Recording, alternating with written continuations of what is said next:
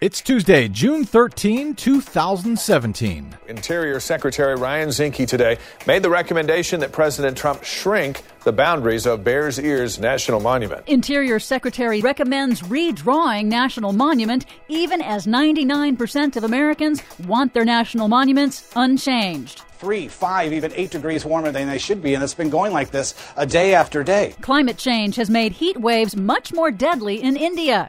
U.S. coastal cities to see more 100-year floods more frequently. Plus, please come to France. French president puts his money where his mouth is in enticing U.S. scientists to come work in France. All of those French connections and more straight ahead.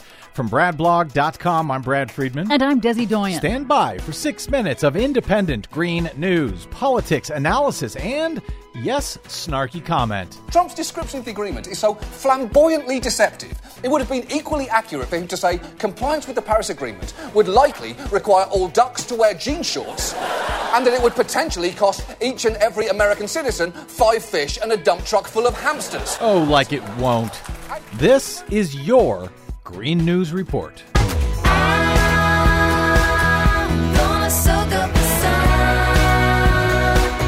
Okay, Desi Doyen, thanks to you and only you, thousands turned out to regulations.gov to put in their 2 cents about whether we ought to get rid of our existing national monuments. Yeah, don't mess with our national monuments. That was the overwhelming response to that first ever public comment period that was opened up for national monuments as ordered by President Trump in April in an unprecedented bid to potentially repeal 28 national monuments that have been designated since 1996. More than 100,000 comments from the public have been received so far. According to the Center for Western Priorities, 99% of them say they want their monuments intact and untouched. Yay! So our national monuments are saved. No, not so much. Despite that overwhelming public support, Interior Secretary Ryan Zinke on Monday recommended shrinking the boundaries of the nation's newest national monument, Bears Ears in Utah, which Native American tribes worked for years to protect.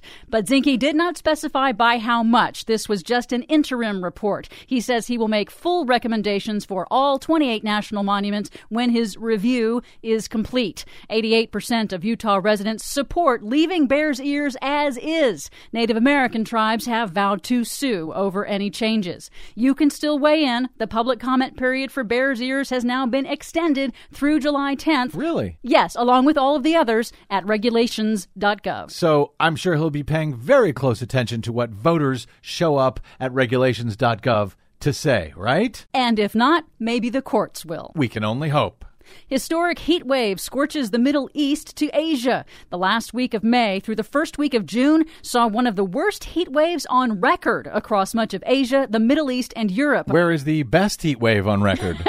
Iran, Norway, and Austria all broke all-time national heat records for the month of May, but Pakistan went even further. It broke the record for the hottest temperature ever recorded on the entire planet for the month of May, on May 28th, hitting 128.3 degrees Fahrenheit. Oh, man, we have been covering India and Pakistan and the heat waves they have been facing year after year after year. And they're only getting worse. A new study finds that heat waves are becoming more deadly in India. Researchers analyzed the increasing number of heat wave deaths in India since 1960, calculating that as India's average temperature has increased about 1 degree Fahrenheit, the probability of deadly heat waves has tripled, as global warming will take, quote, a relatively drastic human toll in India and other developing nations. 128 degrees. Yeah, I think that's relatively drastic.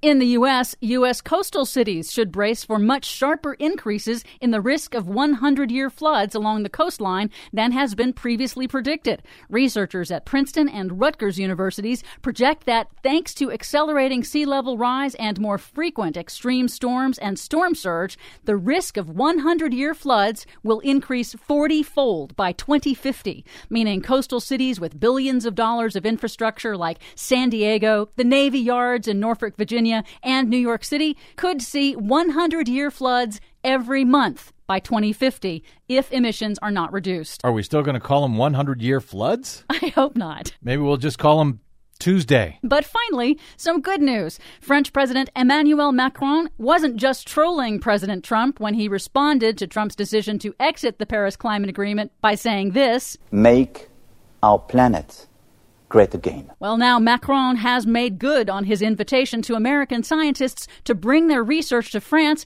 by putting government money where his mouth is, launching a scientist recruitment website, now accepting applications for research grants of up to $1.7 million to entice U.S. researchers to relocate. They got any grants for environmental radio shows? I'll check. All right, I'm on my way. For much more on all of those stories and the ones we couldn't get to, please check out our website at greennews.bradblog.com. Find us, follow us, and share us worldwide on the Facebooks and the Twitters at Green News Report. Make Macron notice. I'm Brad Friedman. And I'm Desi Doyen. And this has been your Green News Report. I love Paris in the springtime. I love Paris in the fall.